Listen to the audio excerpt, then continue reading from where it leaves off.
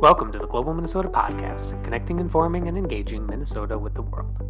This episode is a recording of a public event held on November 29, 2023 at the 3M Innovation Center.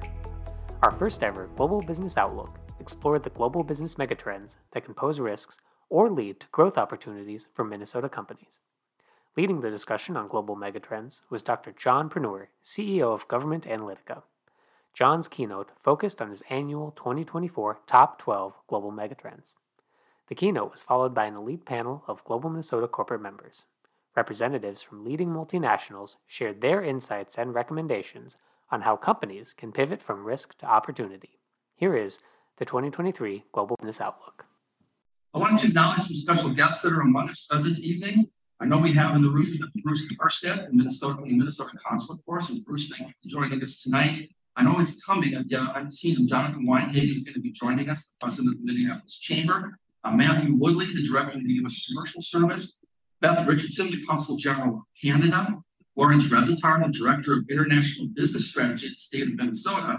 And of course, Tom Hansen earlier. And Tom should give you the full title, Diplomat in Residence at the Allworth Institute for International Affairs at the University of Minnesota Duluth, an impossible business card. I also want to take a note and just say we have some wonderful people in the room that have been very helpful to me. I'm 1 year into my role here at Global Minnesota, and we have some great folks that have been helpful to me, the folks that you might want to meet, particularly if you're interested in the countries that they represent. So we have many of our honorary consulate members with us this evening. And I'm going to kind of just walk through. Maybe they can give a wave too. People might want to come talk to you about your country that you represent. So Elaine Kubola is here representing Finland. So Elaine, great to have you with us. Marek Kusera, where's Marek at? Marek represents the Czech Republic. It's great to have Marek with us. Ron Leonhardt is here representing Japan, which is wonderful. So he's our honorary consul for Japan. John Freibolz is here from Latvia. Where's John? John Freibolz. Fawad Mahawaj. How do I do? Mahawaj.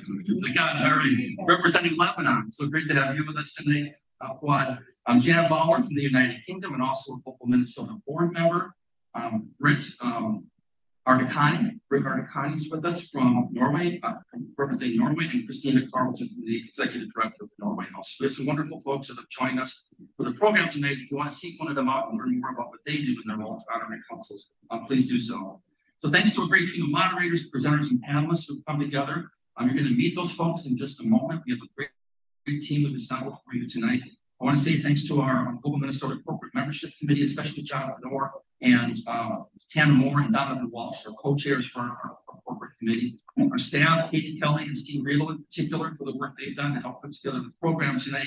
And our Global Minnesota board members, and a few of our Global Minnesota board members in the room, raise your hand, board members for Global Minnesota.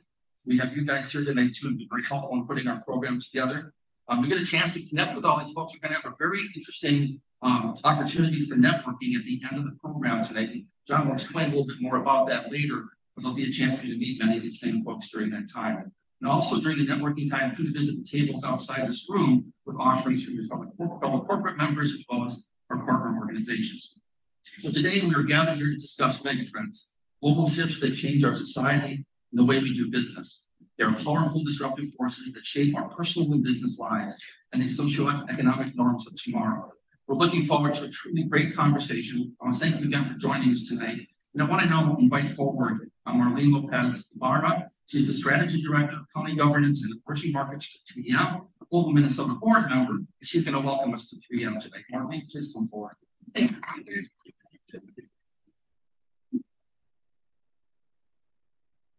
Thank you very much, and officially welcome to 3M. It is always an honor to feel the energy when we have a room filled of people. When you come in, no matter what the day it is, and no matter the time it is, and you hear the bienvenidos, welcome, benvenuti, and hopefully you heard it as you were coming into the building. And I can say that as a 22-year 3Mer, every time I go through the 3M Innovation Center tour, I still get goosebumps. And the reason for that is when I see Global Minnesota connect and form engage, the first word that I see is connect. And when I see this story of 3M, for those of you that went through the tour, it's about the way that 3M has been able to connect those 51 technologies And I always say, if 51 technologies can create 50,000 products, imagine the power of probably close to 100 different minds from different parts of the world with different experiences, and just being able to be all in the same room, being able to connect Minnesota to all these different opportunities, engaging to all these different opportunities. So for us, it's an honor to put these people in this room, to have the opportunity to have John back at 3M. This is your house and will always be your house. So a double honor to have John having this the first year here and hopefully many years hosting this event. And with that, we'll continue with the event, and we would like to invite Tana Moore to continue the event. She is a Global Minnesota board member and chair of our corporate membership committee. She was CEO of Meritas, a global alliance of legal law firms prior to retirement. And with that, thank you very much, Tana. Welcome to the stage.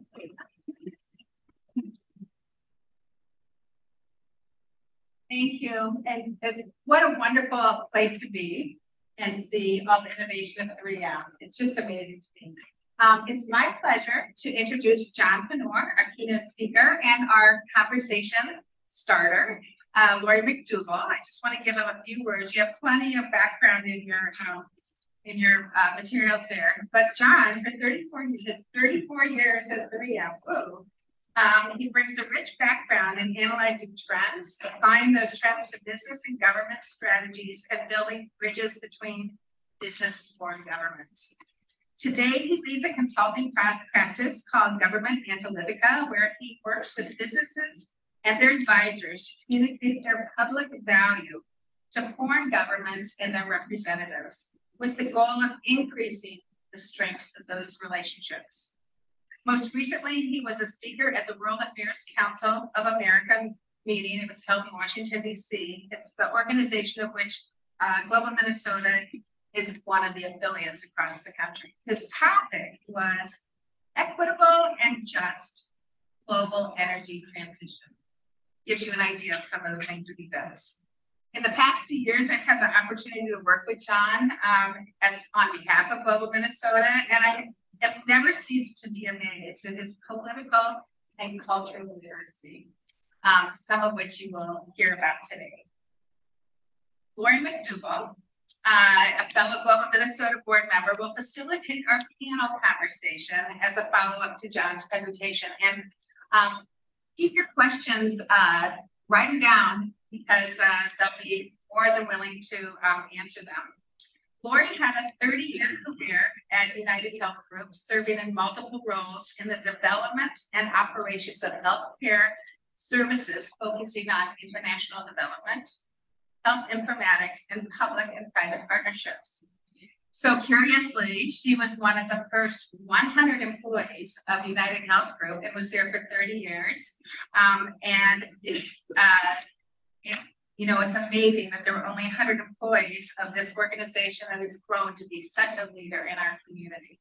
She has a long and deep interest in international and global activities, starting out with her degree from Thunderbird School of Global Management in Arizona. So, with that, I will welcome John. Okay, well, thank you so much. I hope I don't disappoint you with the accolades that was mentioned about me. I am delighted to be here to speak to you about megatrends. One of the things I want to talk about is that there are many great folks here that have their own international experience that can certainly have their finger on the pulse of activities in the world as events unfold. My goal tonight is to try to connect some of these dots for you and try to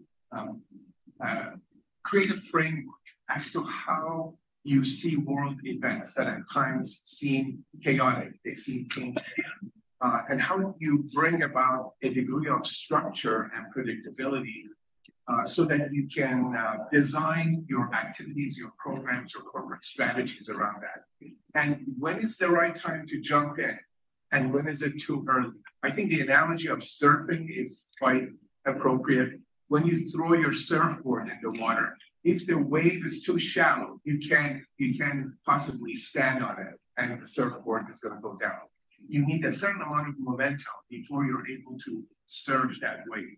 And I think trying to figure out which megatrends are durable, have longevity behind them, and are enduring, so that you can develop strategies that last 5, 10, 20 years is part of the alphabet of trying to figure out how to do this kind of work.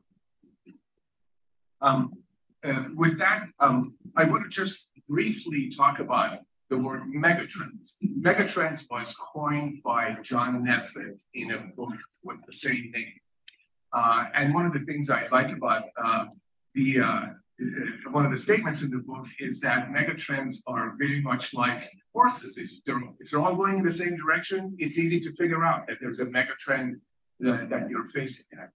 The challenge is when signals are weak and signals are in different parts of the world and not a chorus of voices or a chorus of evidence that you can see, it is those early phases that makes the practitioners of strategic planning, megatrend analysis, etc., people that are really important to focus on. In my shop, in my business, we focus on public value, but to be able to figure that out, we track a lot of data on a regular basis. We're a sort of a vacuum cleaner of information.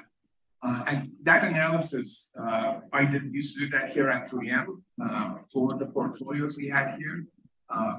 These public domain sources are really good at trying to help us figure out what it is that's coming, when it's coming, and when the signal is strong enough for us to be able to put our oars in the water, our surfboard in the water, and try to move forward.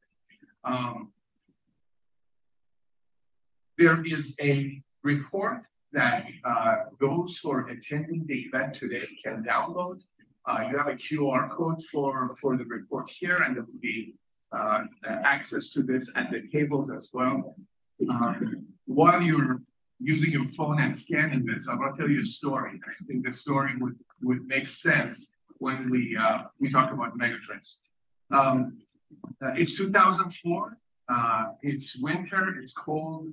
I'm in Beijing, China, and we are there to speak with the China Centers for Disease Control. The reason we're there was that China is coming out of SARS. SARS, for those of you who may not know, is a severe respiratory illness that originated in Southeast Asia. And they're interested in understanding what they can do to be able to prevent that from happening again. Now, hindsight is 2020, of course, but in 2004, what I was presenting to them was basically a model that predicted outbreaks, and based on the intensity of outbreak, it predicted what the intensity of consumption of products and services are going to be. For those who do analytics, these kinds of things are very simple things to do, and but for them, it seemed very exotic. The Centers for Disease Control presentation was in a room, maybe a quarter of the size here. There were a number of people that seemed very studious because as I spoke, everybody was scribbling down what was being said. And when the meeting was over, during the course of the meeting, of course, I ran a simulation when in real time it was showing an outbreak, numbers were moving, things were moving on the screen, and it showed a dynamic view of what's happening. When the meeting was over, a young gentleman approached me and asked if he could visit the Ministry of Health that afternoon, which was an unusual invitation. Of course, we said yes. My colleagues are all from 3M China, and of course, they participated. And when we arrived at the ministry, to our surprise, we were at the great reception hall for foreign visitors at the ministry. The Office of International Cooperation at the ministry usually organizes these kinds of events. And we had, and I was speaking to the head of emergency management for the country. I'm speaking about this because at that time, I don't think I could have predicted 20 years later, our lives would be governed not only by COVID, but also by the consequences of that in terms of how we have to make our supply chains more resilient and what are the consequences to business as we go forward. So small events that have a long shot action and repercussions are really important. And I think part of the challenge and the artsy part of trying to figure this out is trying to pick up those early signals and then track them to see when they become strong enough to engage and decide on corporate strategy. The 12 megatrends that I speak about really fall into 5 different categories. Globalization and market access is one cluster. There are a number of them having to do with industrial policy and supply chains. We hear that word quite a bit. We are affected by absence of products, shortage of products, and that's a supply chain issue. It impacts our public policy domestically and our foreign policy internationally. And of course, demographics and movement of people around the world have a big effect on the outcome. So I want to make sure you see it in larger buckets before seeing a dozen or so items on the list. The list is here. I'm not going to go through the list. You can get a copy of the report and read it. But for tonight, I'm going to focus on 4 things that I think are quite important, especially as we look into 2024. I think as we were envisioning the global business outlook, one of the things I really wanted to get across was that there is some measure of predictability looking 12 or 15 months ahead. For many companies, that's their operating plan.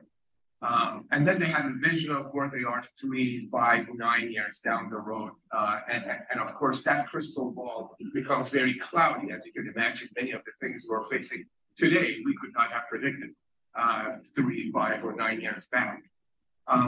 However, I want to focus only on these 4 megatrends. I will go through them, but they have to do with globalization and they have to do with industrial policy and supply chains, because our government, other governments are heavily investing in these areas. And our companies in Minnesota, our companies in the United States are watching very carefully to see how the industrial balance is going to change because of these investments, because of regulations. Governments really do 2 things very well. They regulate and they take our taxes and redistribute it in some way. And investments of these kinds is a form of investing in what they believe is the strength, the stronger parts of our economy. The first one I want to focus on is megatrend number 1. It's where your globalization's country put a premium on access to their markets. No doubt the trade disputes that we hear about in the news is part of this larger topic. There are a large number of people that are going to become the consumer class in countries that were underdeveloped. They're now developing, and this consumer class needs goods and services, and generally companies in the United States, in other countries, are suppliers of these goods and services, and we're all competing for these folks, for these individuals. Globalization now has got a bad connotation because of much of what has been happening recently. But if you look at the span of time, the 66 years between the end of World War II and 1916, the size of the US economy increased by about $2.1 trillion. And every year, per person, that means $7,000 more per person entered the economy. While jobs were lost during that period, for every 200,000 jobs that was lost, 100,000 jobs was gained. And so if you have a long view, you can see transitions like this. And who knows, with artificial intelligence, we may be on the verge of yet another wave of transition. What we have to do, the difference between those who lost jobs and those who were employed because of the changes, are the people we have to sort of help, retrain, and bring back into the workforce. And that's part of the equity that we talk about, plain and simple. However, we don't have this degree of foresight to know what happens a year from now, 5 or 10 years from now. The G20, the top 20 industrialized nations in the world, are a dominant force. And for Minnesota, for the United States, those markets are crucial and important. They have 85% of the global GDP. Those 20 countries, the other 180 plus countries have the other 15%. So you can see how lopsided the equation is. The share of international trade is about 75% amongst those 20.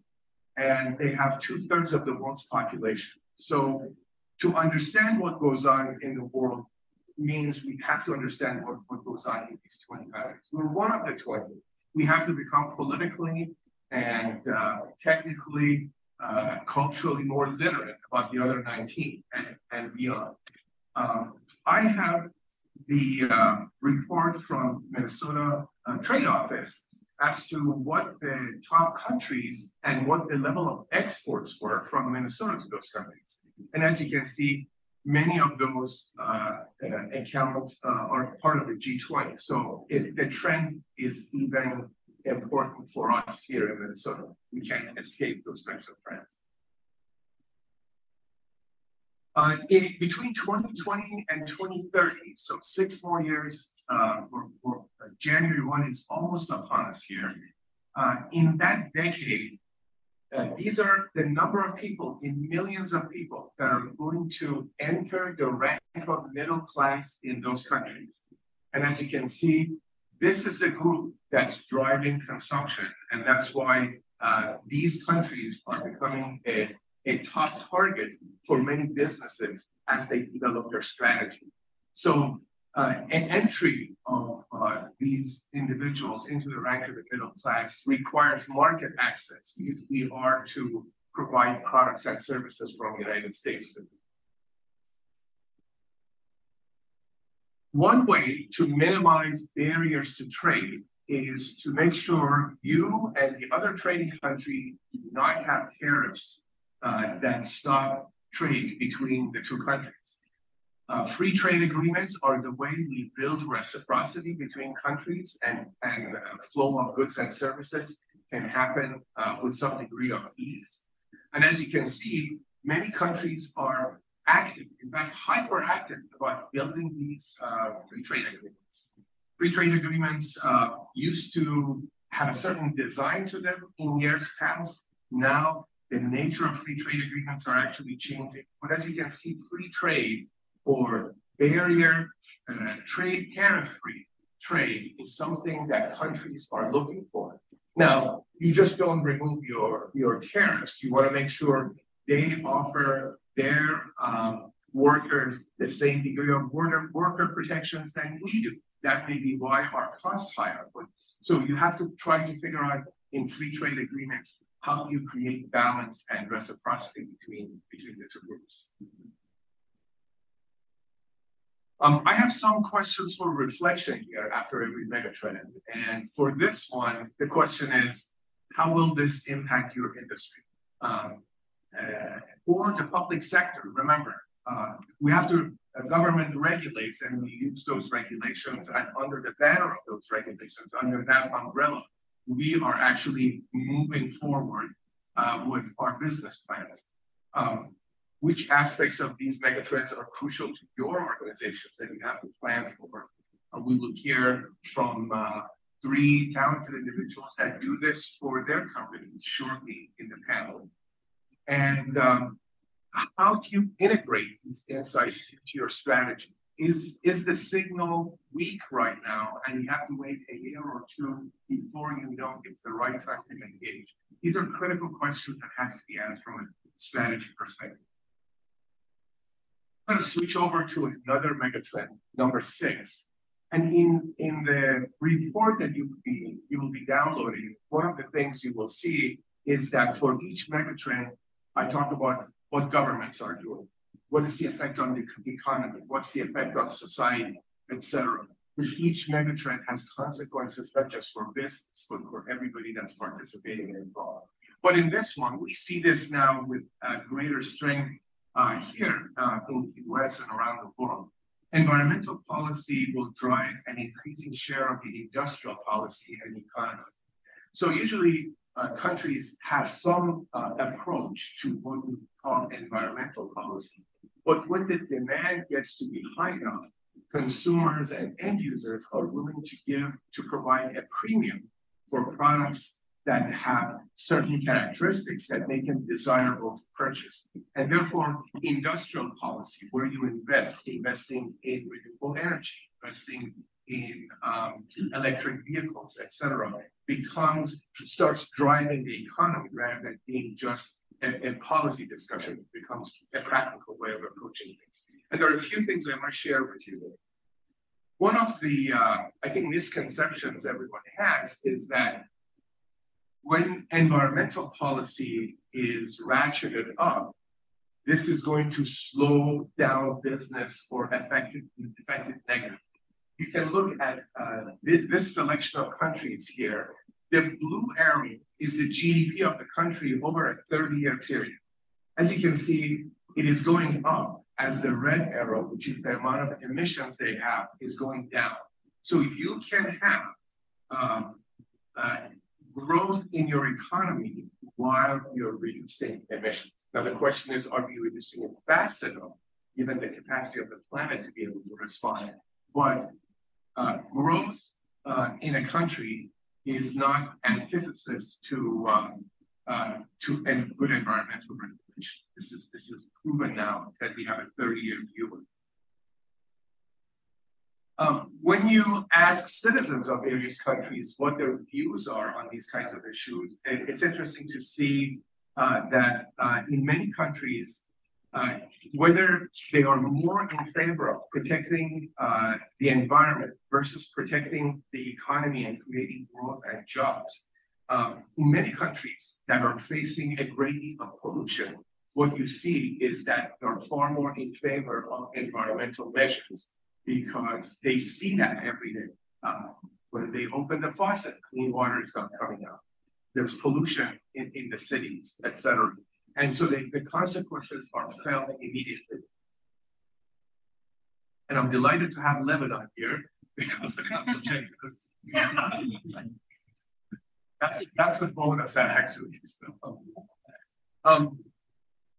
we are, of course, in the United States, we're very proud of Medical Alley, the collection of medtech and life sciences company here in Minnesota, of Silicon Valley, our technology hub in California.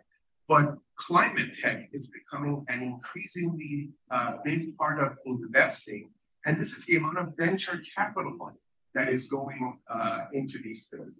When it's not your money and it's not government money, and somebody actually has to put their hand in their pocket and give somebody venture capital money, you know that there's a great deal of scrutiny as to whether these solutions have actually great consequences or not. Because people could be spending that money on a variety of different things and get different return on their investment. But obviously they think climate tech will have a good return going forward.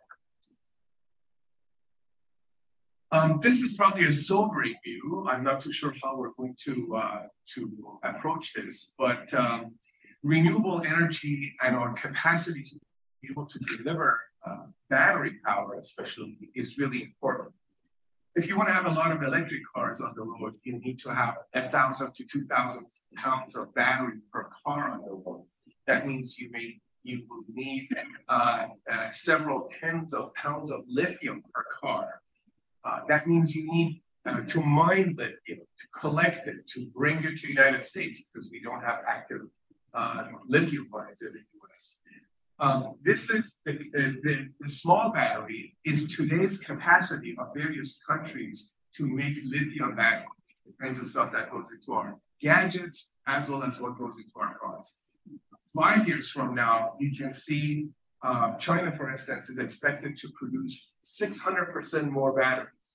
It needs a lot of raw materials and other things to be able to do that. If we are to have resilient supply chains in our battery operations so that our big three and others are able to access this technology and make more electric cars, we need that. So the needs are not just for the end product, but for all the raw materials we need to be able to get there. Since we have Ecolab here, I put something about water because it's of critical importance. We take for granted the fact that we can turn our faucet on and be able to drink a glass of water without worrying about it. What you see is a selection of countries here where what percentage of the population has access to clean water that they can drink out of their tap. As you can see, most of the world doesn't have access to that. So environmental just doesn't mean energy, even though we're consumed by talking about renewable energy and other means of producing energy. But being sustainable also means having the basics, clean air, clean water. And the good news is that we have great Minnesota companies here that are able to offer that. And I would be remiss because we will have a representative from Cargill also on the panel to talk about agriculture. So I covered Lebanon, Ecolab, and Cargill. And I think sustainable agriculture is one of those things that is becoming increasingly important. When you have 8 to 9 billion people in the next decade or two to feed, being able to take care of the land and do the agriculture in a manner that is sustainable becomes even more important. It needs inventions, it needs development, it needs education. It just doesn't happen magically. And so the capacity of our companies to educate and equip the rest of the world to do that is highly dependent on the capacity of people in those countries to be able to receive that knowledge and put it into practice. If the educated class, if the people that are doing the farming are unable to take that information and make it practical, then we're not able to affect the rest of the world in a positive way. And you will hear a conversation and dialogue about that here in the panel right after this. Again, the questions for environment and industrial policy is what is the impact to your industry? There is the kinds of rebates that are being offered, for instance, on the electric car, would probably increase the sale of electric cars. That means more has to be produced. More equipment manufacturers, component manufacturers have to be active. Many of those manufacturers are in Minnesota. In fact, 3M actively supports auto industry in providing a lot of products that go into the car. You see the manufacturer's logo on it, but when you open the hood, there's all sorts of folks, companies that are putting products in there. So impact is really important to gauge beyond the final product.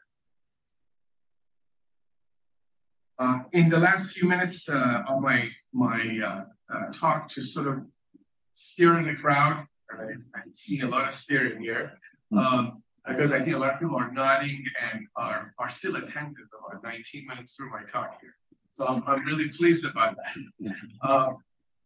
Governments will invest in national economic sectors with a high global competitive advantage. You can be sure that in Germany, the German government is going to invest in the auto industry because it is 34% of the GDP of the country.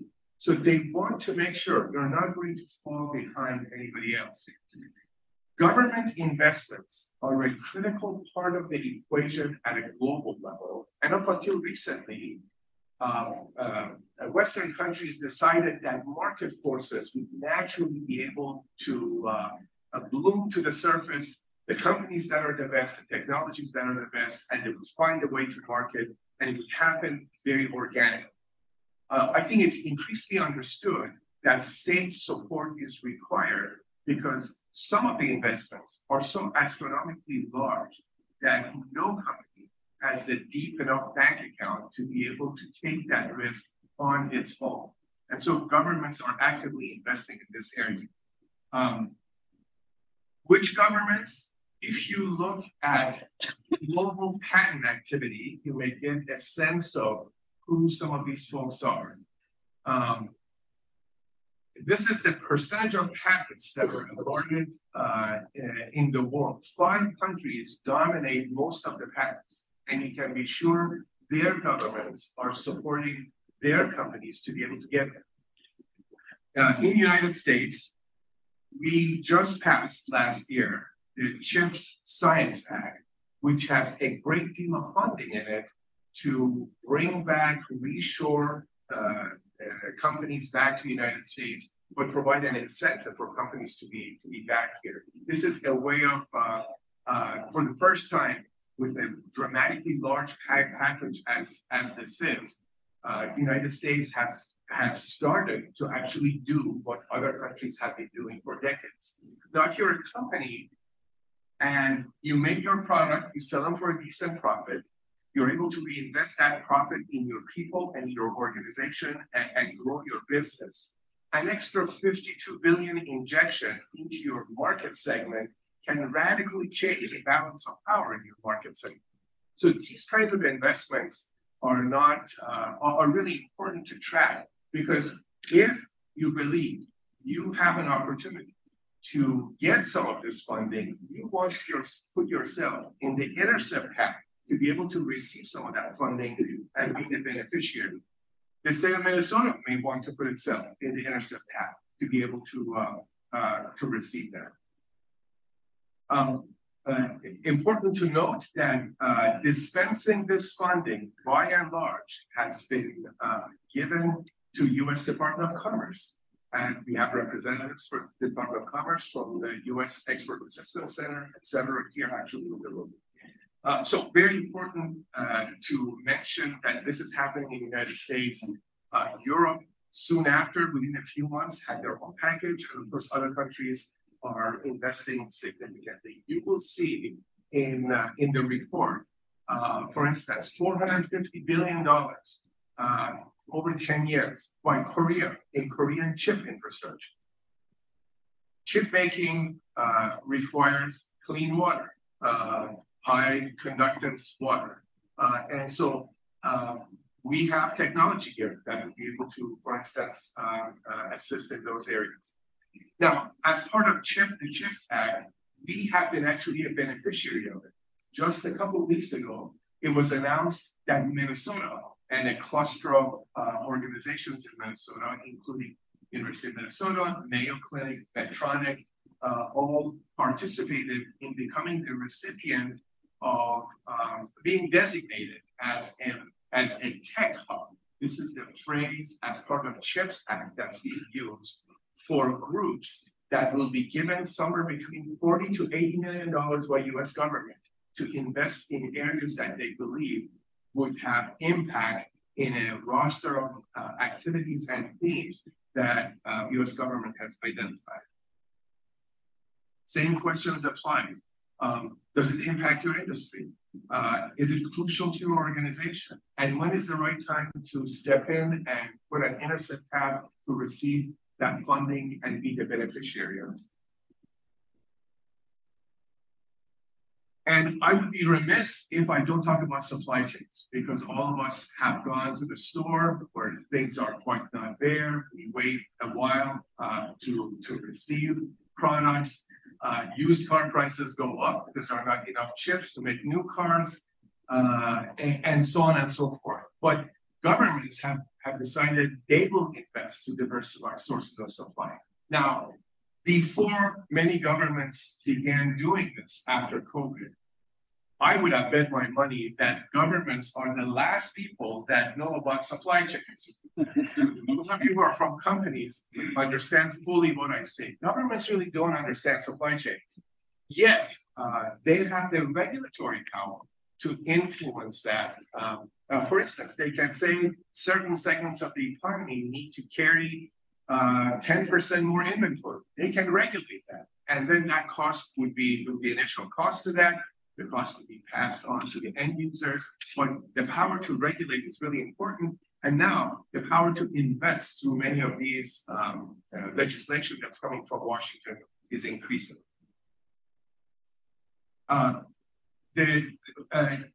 Enhancing resilience of logistics and supply chain is a very important factor. If you ask companies, most of them are now going to dual sourcing, which means for every raw material, you want to make sure you have at least qualified 2 of them. We have a lot of medtech companies. When they qualify a raw material for a medical device, they have to use that raw material and can't just switch to another one unless they file with the FDA and get approvals all over again. And so this can be a costly and expensive piece for many companies. But it's important because production can't stop. Critical materials that have a long lead time, more of it may be kept in inventory.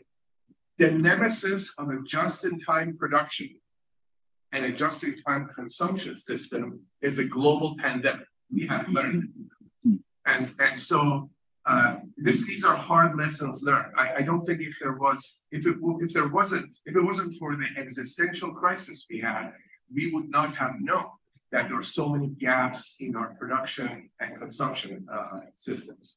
Reshoring, regionalizing supply chains so that your producer are closer to your factories, and reducing the number of products that are not selling. You can reduce the complexity of your business. Reducing SKUs has been around forever, but I think it's intensified in light of the shortages that we see. Now, I'm especially interested in the top 7 reasons why reshoring after the pandemic has become popular. As you can see, proximity to customers is always the #1 priority. You want to produce as close as you possibly can to people that consume your products. You don't have gaps in movement of goods and services. #2, government incentives, hence the CHIPS Act. It reduces the risk for businesses to bring everything back to where they're able to produce with greater certainty. You need a skilled workforce. When we have 3% unemployment in our state, factories that relocate here, how will they find those individuals that they have to hire to run those factories with such low unemployment? This is a challenge for our state, it's a challenge for our country. Certain things can be done probably with artificial intelligence, but a widget that requires somebody to delicately put it together because it's a medical device may not be one of them.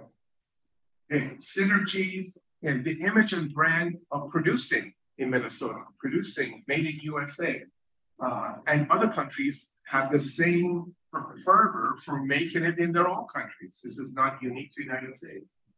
Impact on domestic economy, and of course, infrastructure. I have to speak about infrastructure. As you saw from one of the charts I showed you, one of our destinations in the world, one of the biggest destinations in the world for our products from Minnesota and from the United States is Europe. But today, in Minnesota, we don't have direct air freight, regular air freight from Minnesota to Europe. We actually put all the products we want to ship to Europe on a truck, send it to Chicago, and then it gets palletized and goes by freighter to Europe. This is a gap in our state supply chain that we have to bridge. And of course, there are plans and there are regulations to look at state needs and be able to do that. But as you know, the wheels of government move slowly. I think groups like this or companies that have like-minded outcomes can increase their voices and amplify it. And we can talk about that a little bit more during the break, during networking session as well. I think this is the bar chart here is to me is interesting. Every 2 years, companies face disruptions that last between 1 to 2 weeks. And a 2 to 4 week disruption in supply chain happens about every 2.8 years. And if you have a 2 months or beyond disruption, that happens about every 5 years. Most of these numbers have actually gone down, meaning the disruptions are longer and tend to be more frequent. And I think this is what is the driving force behind resilience in supply chains. Resilient means you have various sources of raw materials, you're able to produce your products in many different locations, you have all means of transportation available to you to be able to get your products to the market effectively. Then you have a well-oiled, well-running system. Almost all countries as these faded in, the first is the Resilient Supply Chain Plan for the Federal Republic of Germany. The second one is the logistics plan. The first one is for UK. The second one is for Germany, Japan, China, and the United States. Every country is taking a serious look at their supply chains to see how they can improve it.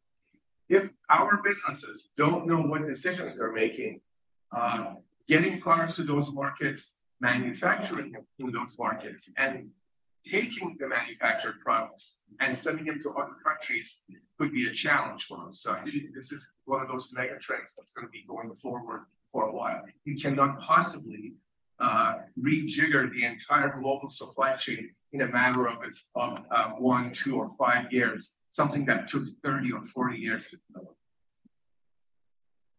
With that, I want to end my conversation here. The future that we talk about because of these mega trends is already here. It's not some distant future that we have to wait for it to arrive. The goal is to try to pick up the signals as fast as we possibly can to be able to get the message across and make decisions in our businesses that are good and effective for us. And with that, I'm going to pass it on to Lori. But before doing that, I just wanted to mention that you can have we decided as part of this Global Business Outlook that it would be an opportunity to have a conversation with me for the first 10 people that sign up. And so I just wanted to announce that. And with that, I mean, thank you for your attention. Yeah. Very good. So the corporations in Minnesota and across the country are worried about the mega trends that John was just talking about. They all work very hard to bring in executive level expertise to really look at the various strategies. These are the people that bring their hands, that spend sleepless nights worrying about mega trends and wondering what their impact is going to be on their business. So we are really honored tonight to have 3 strategic experts from 3 of Minnesota's top and largest corporations, Ecolab, Medtronic, and Cargill, to share their insights on how they're thinking about mega trends. And I think most importantly, what I'm excited to hear about is really how do you take these big trends, these big kind of macro, big global movements and translate it and bring it into concrete strategies and actions that their companies can really use to adapt and pivot to meet the demands of the business environment. So we're really happy to have them here tonight. We're going to start with Cedric Calibri from Cargill. Cedric is currently the global head of corporate strategy on Cargill's corporate strategy and development team. Cedric joined Cargill in 2018 as the corporate strategy director in Europe, the Middle East, and Africa regions before moving to Minnesota in 2022 in his current role. He provides strategic direction for the corporation and its portfolio and supports strategic projects for individual businesses across the country. Cedric holds an MBA from INSEAD, a master's degree in general management from Solvay Business School, and graduated from the Belgian Royal Military Academy as a civil engineer. So Cedric, can you start us off by telling us a little bit about your work and how kind of these mega trends are affecting you? Okay, can you hear me? Can you hear me? Okay, first I'd like to apologize for my strong French-Belgian accents and sometimes have to understand if I speak slowly. So, yes, those big actions for us, we see those are as business opportunities and also as a big kind of changes. I will call 2 mega trends in particular that John also discussed this evening. So the first one is the more population growth for us. We see population growth, we see especially also the population wealth. The population is growing by 1% per year. The wealthy part of the population, the high income middle class that we see. So it's the population that is earning more than between $15,000 and $80,000 per household. Was 300 million people a few years ago. It's going to reach now 700 million people, and by 2030 we see 1.2 million. And for us, this trend is very, very important. At this kind of income, you don't go for the cheapest food ever. You go for something that is making you more healthy and that is and where you can live, I would say, longer and better lives. And that is a trend that we see. Also, at this kind of income level, often those people, this income level we see is 40 plus. It's people who are kind of also bit poor. And it has a huge impact on our own portfolio. We see the strength of people going much more into natural products. And we see a switch, less people eating less beef, more and more chicken, and especially driven by sustainability, by certain trends that I will come to. We see also a big rise in seafood. Seafood and chicken are emitting 5 to 6 times less CO2 than beef on one hand, and also on the other hand, I would say those are very healthy content.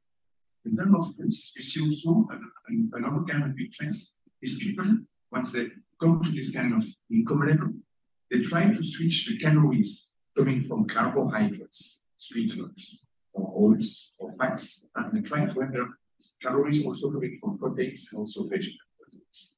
So we see this for us as a massive impact in all our portfolio, and also now we see the whole flow system of calories. So this is the first one, it's the population rates, and the second one is sustainability. So sustainability, I say, there's an impact on the kind of proteins, the vegetable proteins, seafood proteins. But we see this also as a huge impact for us because of properties, the whole bioenergy, biofuel. How can we have circular energy with oils? We're selling oils to McDonald's, we can recycle this oil and we're using again to make a biofuel. Much lower CO2. This is also my Thank you. Next, I'm pleased to introduce Dr. Brett Knapp from Medtronic. Brett's been at Medtronic for 20 years, serving in multiple levels of leadership with an emphasis on strategy and business development. He's currently serving as Vice President of Global Region Strategy, focused on growth in emerging markets and advancing the company's go-to-market strategies. Brett holds a BS in Chemical Engineering from the University of Wisconsin and MS in Aerospace Engineering, and a PhD in Mechanical Engineering from Stanford University. So Brett, can you tell us about your work at Medtronic and a little bit about Global Trends? Yeah, thank you. So at Medtronic, we have a global regions organization that is focused on emerging markets growth and serving our patients in emerging markets, as well as providing standardized services to our businesses and our patients around the world. So we will provide customer care and service repair in all markets. As you can see on the slide above, Medtronic has a pretty vast reach. We're the world's largest medtech company. We have operations in over 150 countries around the world. Those countries tend to have different market dynamics, different reimbursement systems, different patient needs, different levels of maturity. So we have to customize our strategy somewhat. But in so doing, we can bring the best of Medtronic to patients in the world. You can see we help out 74 million plus patients every year. So that's 2 patients per second that benefit from our technologies.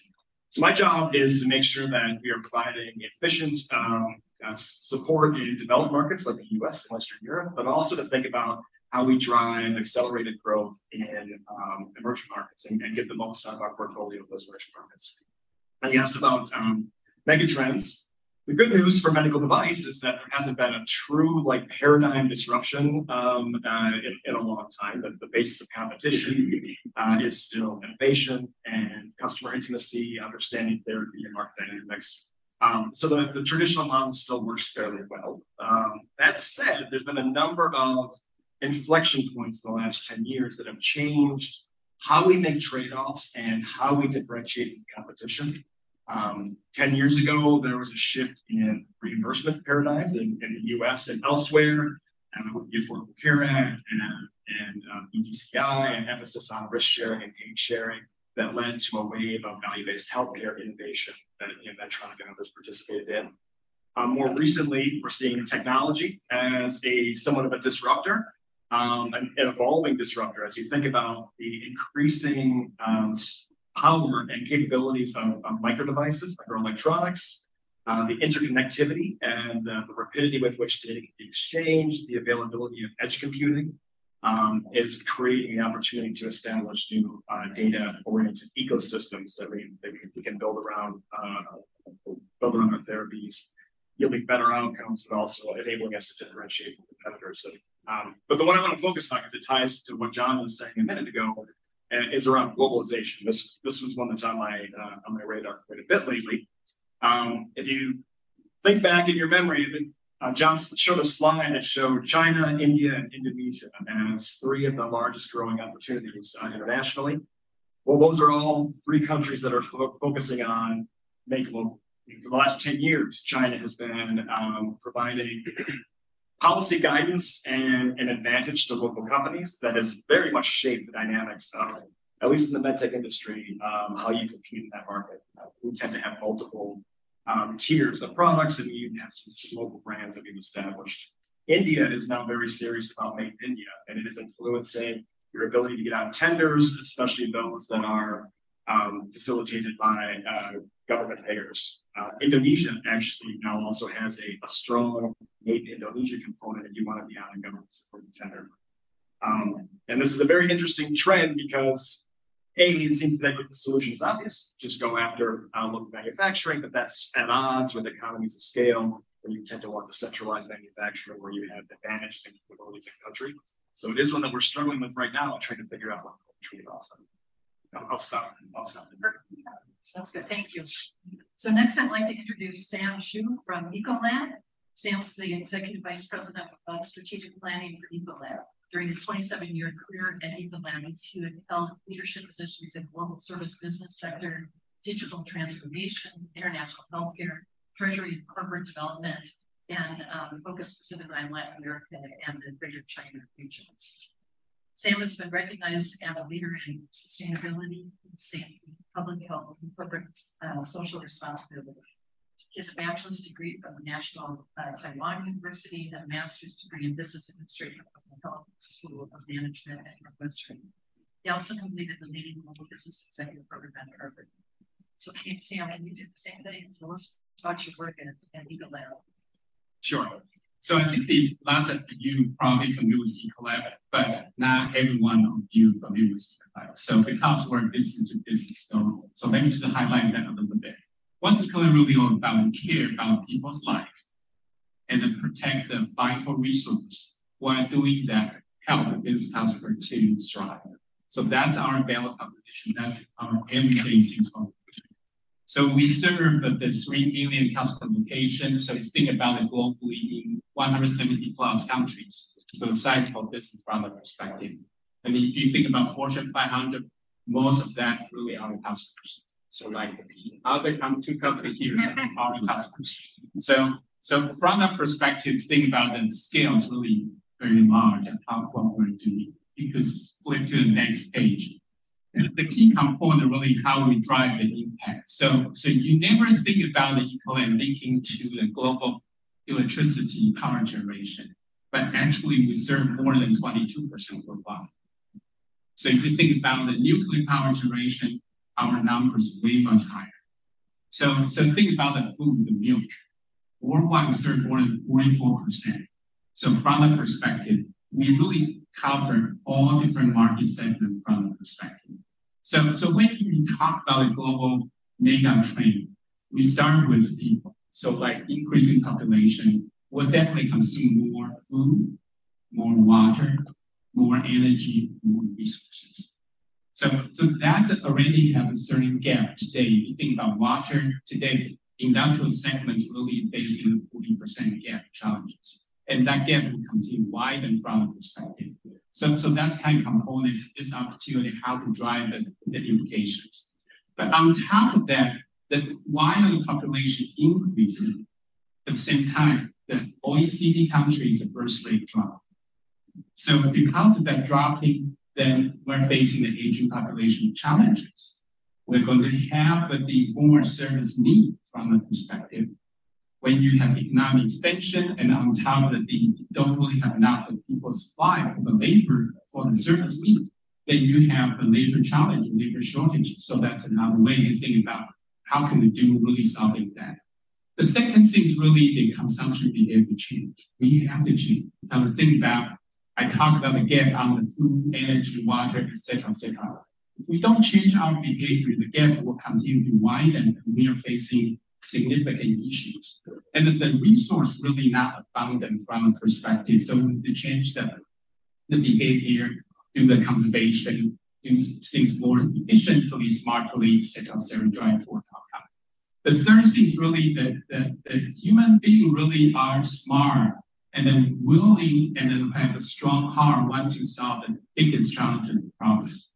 So as a society, I think we all want to really leverage innovation, leverage technology adoption to make the changes. So with lots of technology we develop from the perspective, data really, really critical. Generally, AI, etc., automation really moving that significantly. So that's another the huge kind of mega trend in front of us, and every company really working on that. The number 4 really from the environment, so look at political environment, geopolitical market, etc.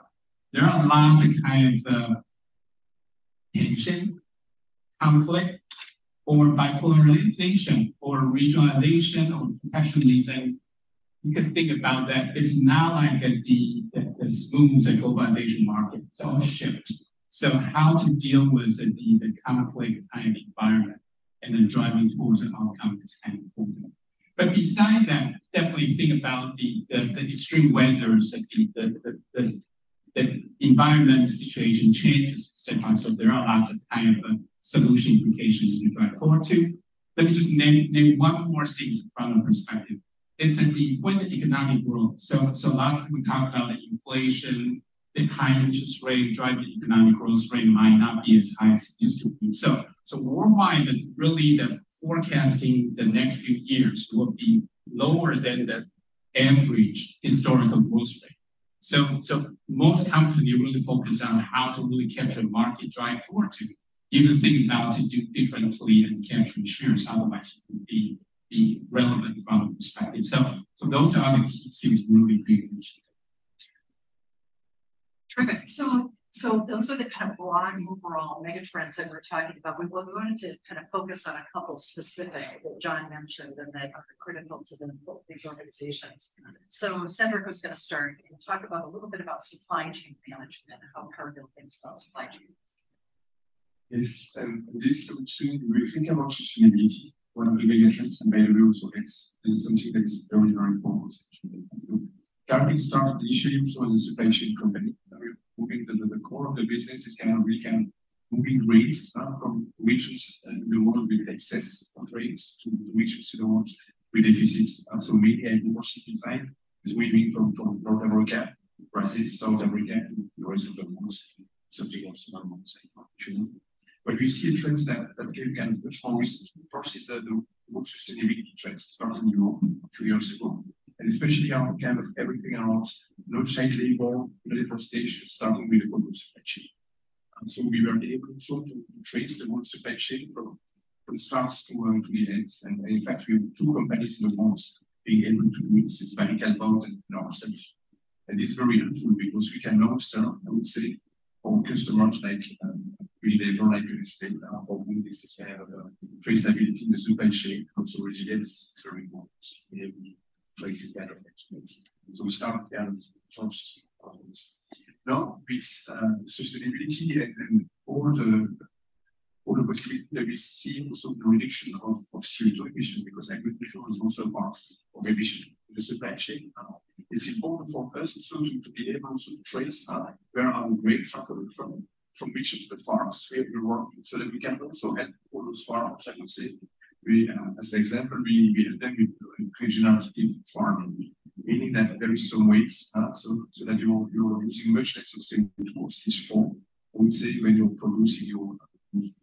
So the supply chain, which was our core business, it's even coming, I would say, to today competitive advantage to master it end-to-end traceability. Great. So Brent, we wanted to talk also about technological innovations as a medtech company. Talk about that technology.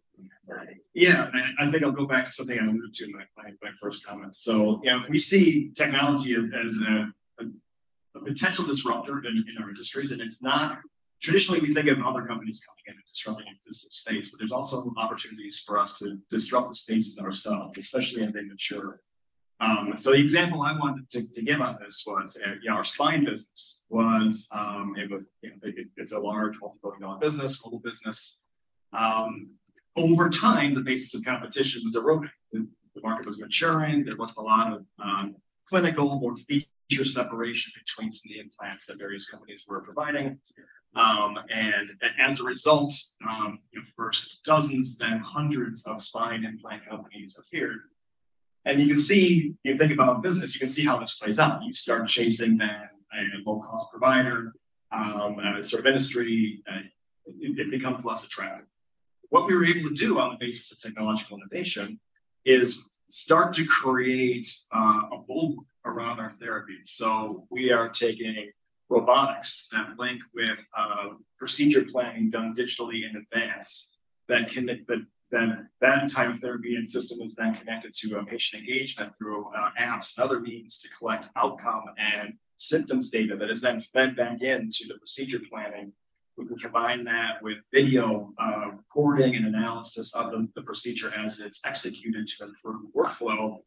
And now you've got a barrier to competition. You've got a competitive advantage that is very difficult for a small company to replicate, right? And so these are the first sorts of things. In general, in medtech, I see this as the future where kind of reestablishing the right to win of sort of larger, more sophisticated companies as opposed to V2s is a trend we're seeing in multiple categories. But this is a way that you can think about leveraging technological megatrends as an advantage to revitalize your business as opposed to just sort of riding the wave to ensure riding that S curve. It's, if we go back to business school, it's getting that second S curve.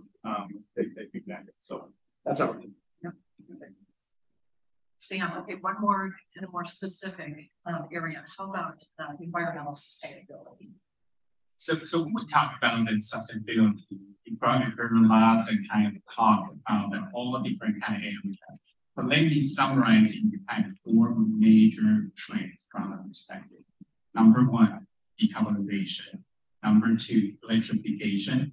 Number 3, water stewardship and purification. Number 4, circularity and green product, green industry. So let me go slightly deeper on that. When you talk about decarbonization from the perspective, the basic concept really is that reduce, replacement, removal.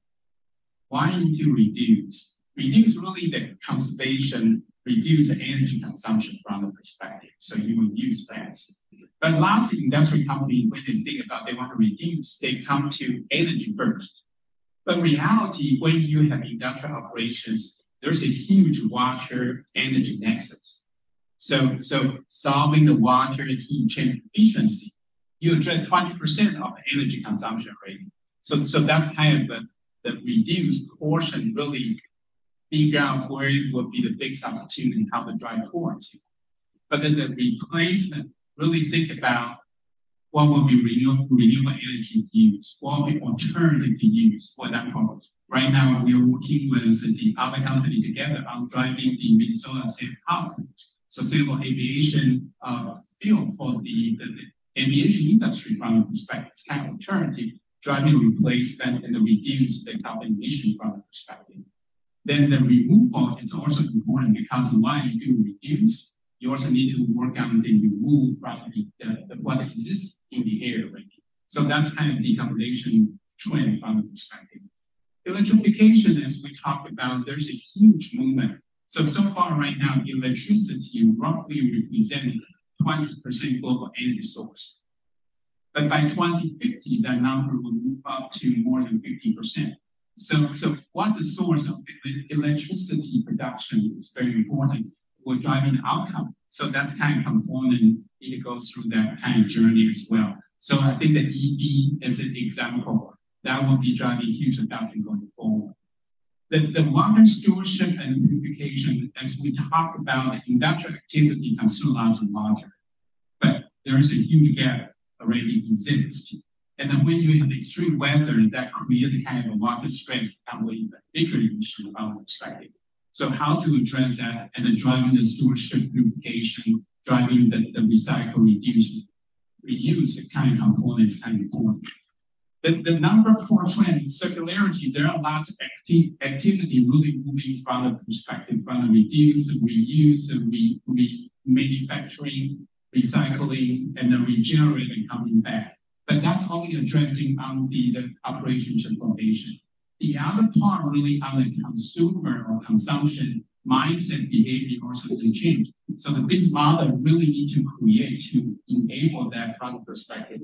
So that's kind of a 4 high level on the 4 major trend on the sustainability side when you can try. We're just going to have each of them talk a little bit about how they do business actions and think about kind of how they take action and organize as a corporation around megatrends. And we'll open it up to questions because I'm sure there's lots of questions that have come to mind. So, Cedric, just really quick, talk about how you leverage data and analytics to look at trends. How do you analyze this? Okay, so on the supply chain, so we're using data analytics, I would say, both in the extreme short term, but also in the very long term. In the short term, we are using advanced analytics and models to make trading decisions based on examining different countries for you, and it's helping on the central transportation system. So on the long term, it's proprietary also, but it's also helping us to make decisions also about where to place our assets. To know in which region of the world, which kind of grades produced, which kind of we have proper, and then also you're using a lot of kind of methodological also pattern even in the long run. Also to really know about what are the opportunities for us, using this both for the long term, but also for decisions. Great. Brent, do you want to talk about that too? How do you remain agile in an environment? What do you monitor? How do you do that? Yeah, so we try to leverage our strategic planning and enterprise risk management processes. Those of us who are in large corporations know that at its worst, strat planning is just a check the box PowerPoint exercise, but at its best, what we try to elicit from it is a multi-tiered look at what are some of the megatrends, how they're influencing our business, and how we should respond to them and change our investment. So we start with asking annually each of our businesses, each of our regions to roll up some of the major geographic, political, policy, and competitive trends they're seeing, and how it's influencing their outlook on the future, how we might respond to it. Beyond that, then at a central level, we know that there are certain trends that are going to have broad impact across our business. So we, in each strategic planning process, we highlight key topics that we want everyone to speak on. For example, a couple of years ago in China, volume-based procurement was rolling out, impacting basically the entire med device industry. We asked every business, how are you going to respond to that? And how should we think about your business too? We also asked them, with the advent of the power of microelectronics, how are you thinking about insight-driven care and leveraging data as a competitive differentiator, right? So then we get every business focused on it and we can review trends across all of those. And then every few years, I would say that a responsible company will take a step back. They'll draw from outside experts like John. They'll draw from data and analytical reports, and they'll think about what's the latest megatrends and what is our perception on those. And with that perception, how do we think about our portfolio? What parts fit? What parts have more opportunity? What parts may need to be managed differently or separated?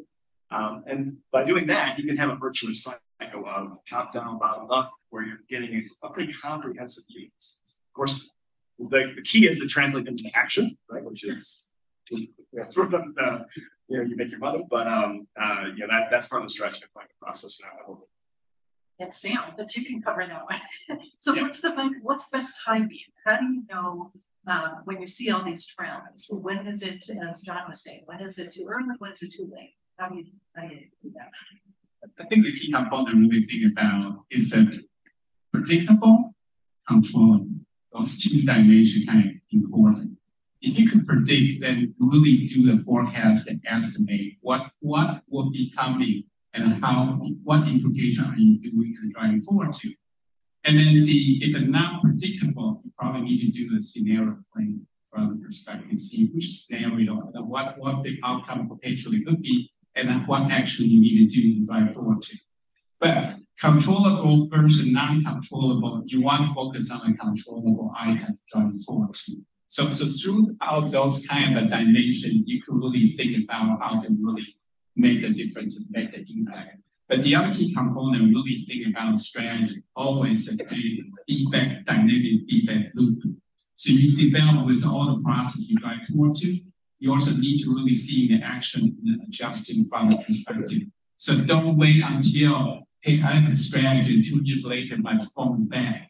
That's really too late. So you want really a dynamic feedback loop and make the adjustment from Perfect. Great. Well, the megatrends affect all of us as consumers, policymakers, business people. So we wanted to make sure to engage the audience also, and so that you have a chance to ask the panelists questions. So you each have a mic in front of you, and so if you raise hands, I can follow people, and you simply have to press the button, make sure your light turns green, and then the mic will be on for you. So, any questions? Yeah, want to start?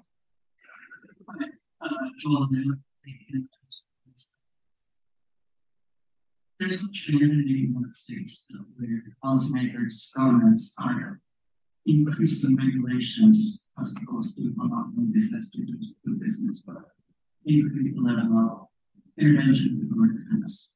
Do you see that in your business as trends? Are you predicting that? Short and how are you going to? My business is kind of really this is kind of influencing for us also it's constraint also business opportunities. So look at the Green Deal from the European Commission. So as from January 2025, a lot of products that related about deforestation will not be able to be imported into the European Union. So this will maybe change some flows. You can see discussions that we have between Brazil and the United States, between Brazil and the European Union. The fact that the products are coming from deforestation regions in Brazil. This comes also with a big administrative problem. So an administrative also costs to make business with you. So maybe, I do not know, you can have judgment in flows. Say flows going from the United States more to Europe instead of Brazil forward. It's one of the possibilities. So just to say, we're confronted with that all the time. So this has an impact on business. But it's also making for us opportunities. For example, the move by release in Europe that we started in the United States, now in California, is because it was mandated by governments that we had this possibility. Now we are using kind of recycling waste to make energy. But this was only possible also because of this mandate of the governments. So I see this often also as an opportunity, and therefore also we have a strong working hand in hand government relations. We have teams and our teams that are working also closely connected to governments, I would say, of the United States, China, all regions of the world. Understand any comments? Yeah, I think the decision highlights regulation is also opportunity. So don't think about regulation as a new kind of constraint for you. Regulation is opportunity. On top of that, really is that regardless of which government you talk to, sometimes they have regulation, but on top of that, they also want to focus on what the people's well-being as well. So how to align to create that kind of common goal and try to forward to get that opportunity. I'll just add in real quick that I'll point to Europe actually when you asked that question. The bright light is on Europe where for the last several years they've been rolling out new med device regulations that require pharmacological evidence, biocompatibility. It's quite expensive to adhere, which has required us to both invest and make trade-off decisions about our portfolio and which products we actually want to sell there. There's also pretty stringent rules on data hosting and privacy that influences the megatrend around digital health. There's also quite a move towards environmental and sustainability in products. If you look at the Nordic regions, we're already required to have pretty significant materials that you can provide that demonstrate you're environmentally sound, or you can't get on tender. Which makes you rethink your business from product design, packaging interfaces with sterilization. Some sterilization modes aren't environmentally friendly. And then most of all, you have to have master data that actually captures all of that information. So we're finding Europe's still great. we still want to do business there, but it has gotten more complicated. I know you asked a question a little bit about the US, and that hasn't been as much an issue for us, but the privacy and device regulations in Europe are definitely complicated as we proceed. Great, sure, question. And of course, the BRICS countries and the impact on the US and what is not being thought about the US. But the BRICS countries, so, let's say, because we are 25% of the global economy, quite often all other countries are being viewed as secondary to what we do in the United States. US has a very unique makeup. 70% of our GDP, 75% of our GDP almost, is domestic production and domestic consumption. Export accounts for a small fraction of what we do, and imports also smaller. Even though we have a trade deficit quite often, given the fact that we're a $25 trillion economy, it's quite small. The BRICS countries certainly have common needs. For instance, all of them are trying to move large number of lower class into the middle class. And therefore, to move people into the middle class, you need to give them jobs that improve their lives. To improve their lives and to give them jobs, you need to build factories. To build factories, you need energy. When you need energy, you look at the sources that you can find. Now, the bar is raised right now on COP28, the global conference on sustainability and sustainable development goals is going on in Dubai, in the Emirates. The bar has been raised as to how countries need to produce energy. When we were in our industrial revolution 150 years ago, we were a very dirty energy producer, but the atmosphere had the capacity to absorb. Today, the atmosphere doesn't have the capacity. So the countries that are growing in a way are asking for leniency from countries that are affluent and rich enough to be able to finance that green transition, like Europe, like the United States. I foresee a great deal of policy tensions between the emerging economies and the developed economies. On a GDP basis, we are almost at the same GDP level as China. But if you divide the GDP of a country by the population of the country, China is number 100, not number 1, because there's a lot of people in China that have to still join the rank of the middle class. And so many of these countries have great challenges ahead of them. And the question, I think, at a global level is how do you create a fair, just, and equitable transition for countries that are trying to pull people out of poverty and join the ranks of countries that are developing with a good trajectory, and more of their people will be able to meet their basic human needs. I don't know that the answer is very clear. We have challenges at home, we have challenges abroad. When there's funding for these kinds of things from the United States, the question always is, we need better healthcare, we need better roads, we need better infrastructure.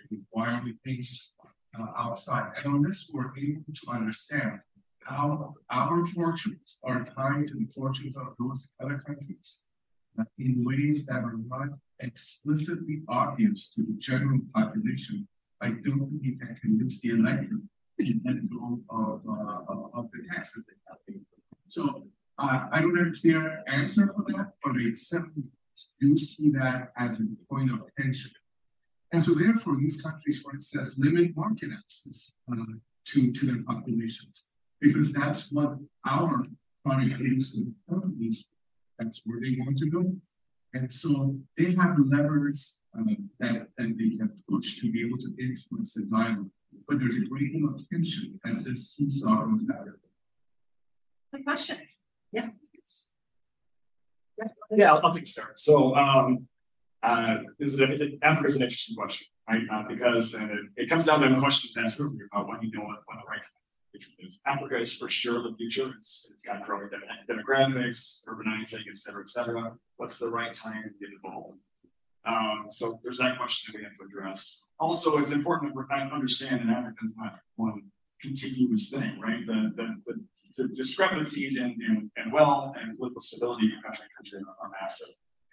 This is a favorite topic of mine. We're just finishing something that we call the Africa Initiative on my strategy team, looking at, all right, how do we invest in market development and helping build out infrastructure in a set of countries in Africa so that we can penetrate some of the largest cities, help build up that infrastructure, train and educate healthcare practitioners, and then use those cities as hubs to then move to the second tier cities around them. Use those countries as hubs that we can then go to neighboring countries and sort of step by step build on our business. So when we think as a publicly traded company, that's what we're doing right now. We are investing in accelerating market development in a couple of countries that are a little bit further along the journey, that are politically stable, that have good GDP per capita, and the governments have shown an interest in increasing the amount of healthcare spending. Now, on the flip side, we also have, you said stakeholders, right? We also have a mission, right? We have an obligation to provide healthcare to folks. It's the Government Analytica Foundation that is also investing and is collaborating with governments in Africa to understand how we can provide services, products, education, et cetera, to help them along in a non-commercial capacity. So we separate church and state very clearly in those regards, but in both senses, there's a great ability to have impact in Africa. We're piloting because we want to see how it goes and how momentum will build, but it is like the economic battleground of the future in some sense. I'm guessing Cardinal has interesting as well. Yes, and I think, and I think we were coming to a very similar conclusion as you in the next edition. The question is also, it's really good. The question is when. So, the infrastructure, the political stability, the number of flows, so the able to business there, and the government so that government front is very, very good. So one thing we did differently is that even every client, the need is still the same. So we don't really just rely on us to be the solution for the market. We work with the ecosystem. So for example, we sponsor license accelerator program. So accelerator program engage the startup, really solving those challenges for the local market from the perspective, which is the engaged ecosystem that you can drive the bigger impact in the much bigger way in the implementation. How about one more question? Yeah. Good evening. My name is Bill Gomez of Global Wellness Connections, and I was in the private sector for over 30 years. John did a great job of articulating some of our key megatrends I think we're all concerned about. And certainly he talked about some of the gaps in supply chain that I think a little thing called the pandemic made very visual.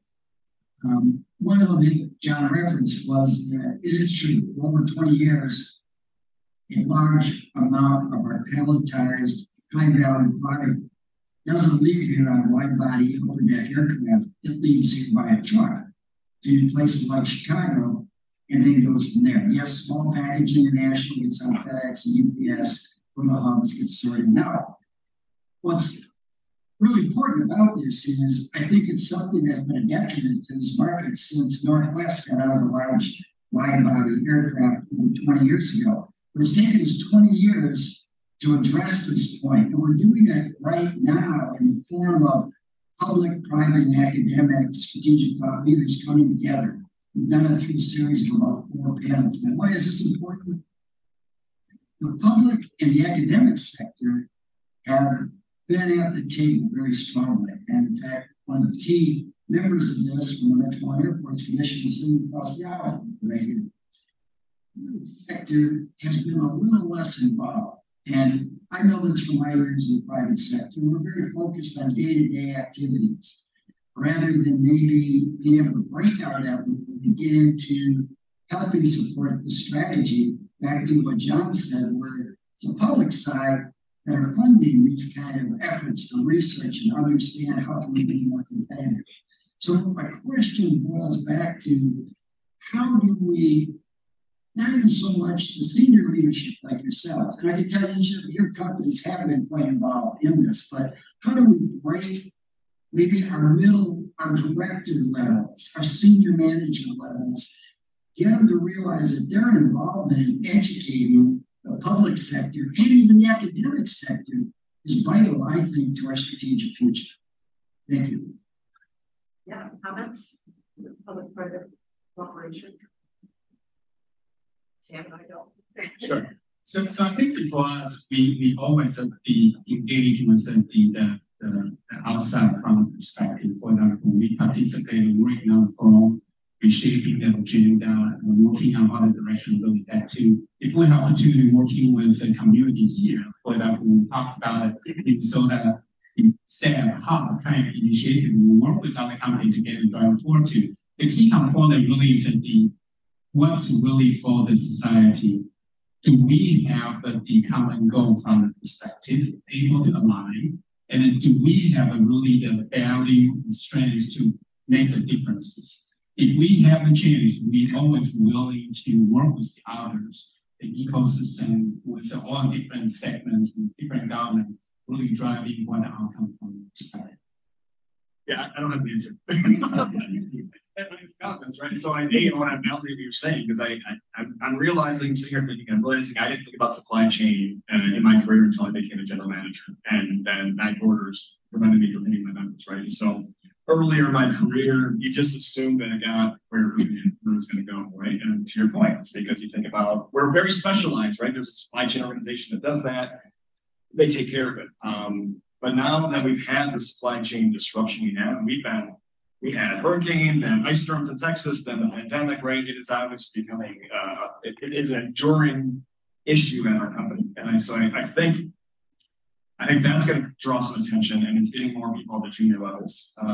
But in my experience, you need to learn by doing, right? And so if we can create opportunities where we invite not the EVP of supply chain to participate in an academic and public partnership, but invite the director level folks, right? And some more doers, I think you're going to find that will then propagate and grow over time. So it's in general. Yeah, more education and development. How about the supply chain was an interesting one, especially during the pandemic effects. We were thinking also that we will see some disruption. We didn't see any. We are also moving end-to-end our supply chain. Our barges, we will be producing 600 Panamax also possible ships. We have rail system ports, so we have a part of that end-to-end. And we saw maybe the possibility for a disruption. It was in, if I remember, it was with pineapple production in Malaysia at the moment, where some of the truck drivers were scared to go through the border. But it was astonishing, I would say, especially for foods. Food is very food safety is extremely important.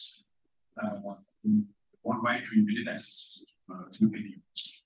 Every kind of logistics that we see now, it's in the Panama Canal because of the level of the water today, that we have much less of those Panamax that can go through.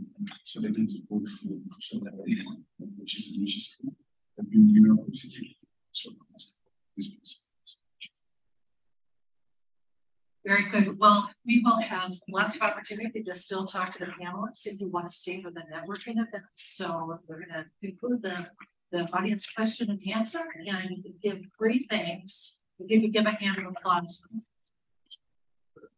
And thank you to everyone. It's right to be, we talk about Minnesota. We have a lot of our work is bringing delegations here from all over the world, professional exchanges.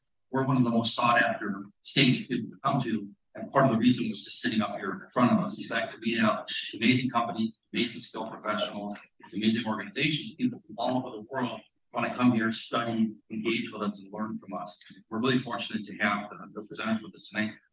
Huge thanks again to John for his program this evening. Just tremendous.